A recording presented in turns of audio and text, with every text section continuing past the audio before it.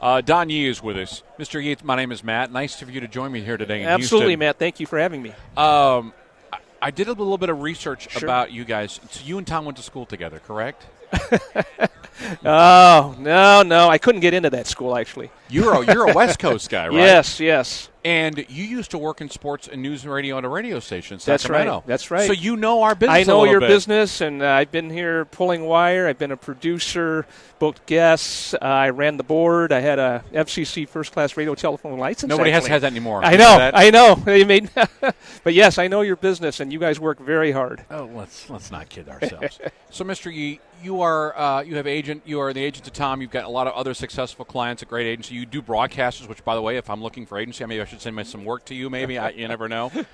Why are you coming over here? This is nice of you to do this, but what's the end game? Because you are very successful, and you don't need us to talk about how great you are, because you guys have got a great agency. I am here, to talk about a new professional football league I'm founding called Pacific Pro Football. It'll be the first professional football league that will employ players who are not yet eligible for the NFL.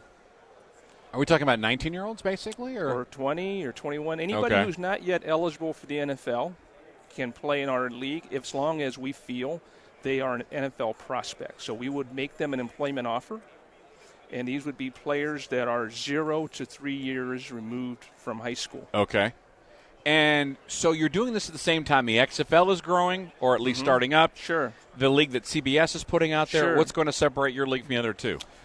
Well, we'll be the only league to employ players who are not yet eligible for the NFL. The other leagues will be using players predominantly who already have finished with their NCAA eligibility and maybe have already cycled through an NFL training camp. Okay. So our potential players will be players such as Trevor Lawrence, those types of players that we would make employment offers to give them a choice for the first time to have an early professional path to play the NFL game.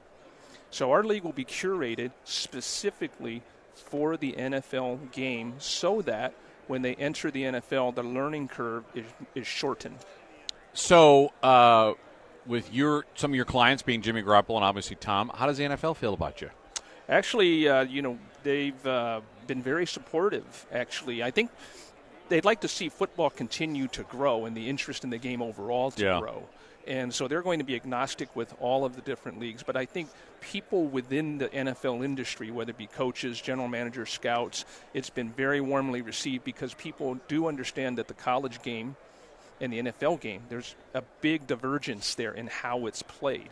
So our league, for example, will use an NFL ball, NFL hash marks, NFL rules, NFL practice protocols, etc., so that when the teams are drafting players and spending a lot of money on these players, they actually shorten their risk.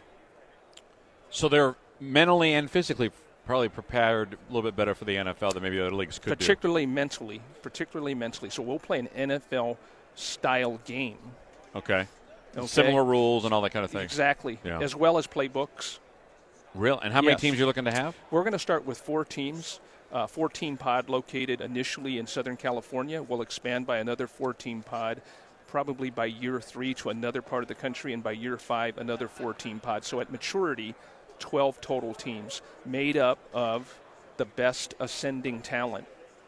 Okay, very good. And there's a website, I'm assuming, that's already out there? PacificProFootball.com. Terrific. You've had an interesting time. Not only your client's about to hopefully win another Super Bowl. Sure. But you have a coach that's a client as well. Yes. Mr. Payton. Yes. How often do you check in on him the last handful of days? How long did it take before you lobbed the first text, I'm sorry you got screwed? Oh, we communicate frequently, and it was an unfortunate ending to the game, and I think, obviously there's been a lot of airtime spent discussing that result, but he's on the competition committee, and I'm sure he'll have, whatever conversations he needs to have to continue to try to help improve the game.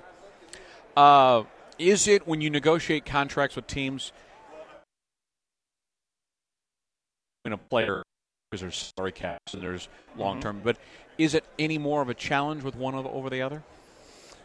They're all equally challenging because, you're dealing with human beings who obviously have a very vested interest in their personal career arc. Yeah. And each one's different. And as I tell people all the time, in my job, I really am very privileged to get to work with some very talented people. But it's also challenging in that you have to respect each person's particular station in their career and their life. And so I have to be a very good listener. I have to be very adaptive. I will say this, and I don't know in all the particulars, but the feeling is that Tom has renegotiated his contract multiple times over his career. Would that be fair to say? Yeah, most players do, actually, particularly if you have players that are staying in one place for a long time. That kind of thing is fairly common. But, it's one of those situations where I've never felt like I've ever had to hear Tom Brady adversarial relationship with the Kraft family. There's always been ways.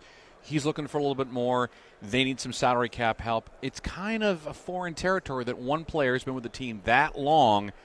And to the best of my memory, there could be one or two times that things gotten tricky. There has been very little adversarial conversation about his contract.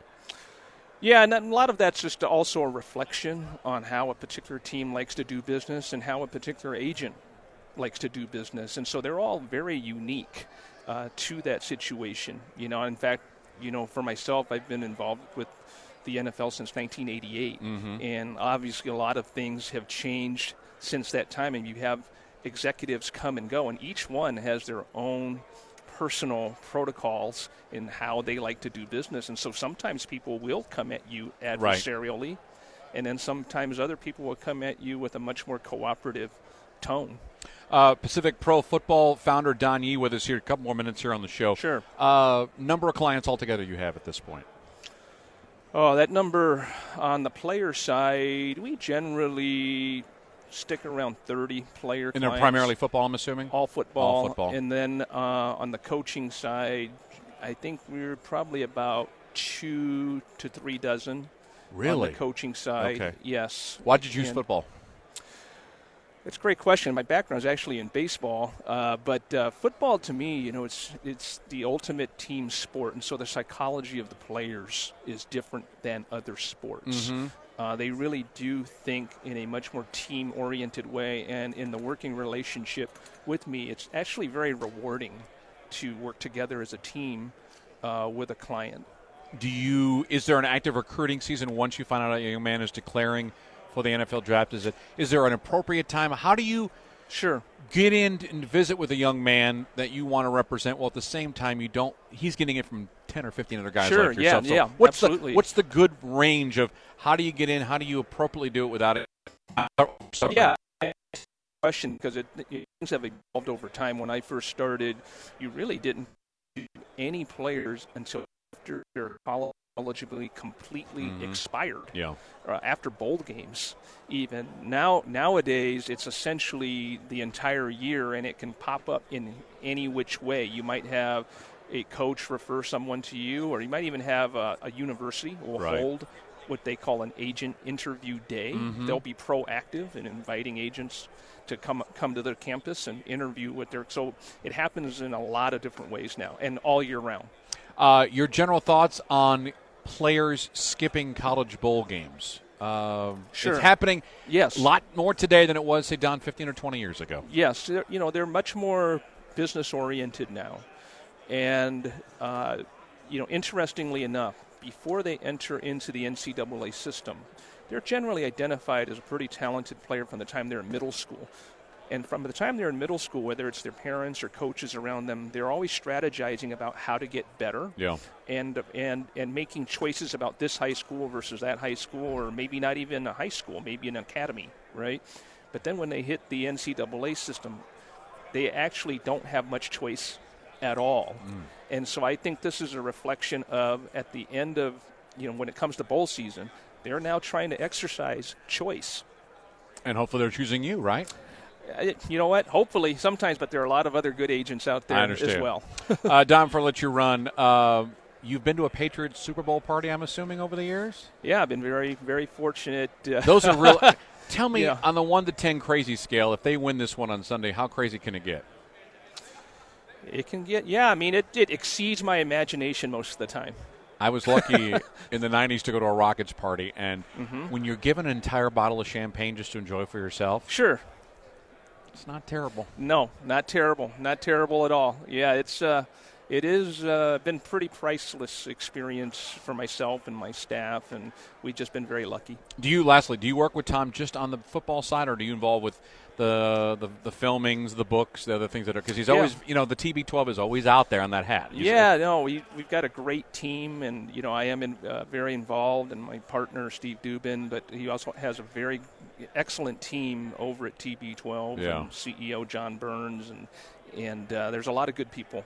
All right, remind the folks again about the Pacific Pro League and where they can find the information. PacificProFootball.com. And Ed McCaffrey's our commissioner. Jamie Heeman, formerly of the NFL Network, is our CEO, and we hope to launch in July 2020. July 2020. It's really a pleasure to visit with you. Thank you for the time, and enjoy your time here on Radio Row. I appreciate it. Don E. with us, the agent for Tom Brady, Sean Payton among others, Jimmy Garoppolo, the Niners, joining us here at Pacific Pro Football. Our time is 12:18. It's a Matt Thomas Show here from Atlanta on Sports Talk 790.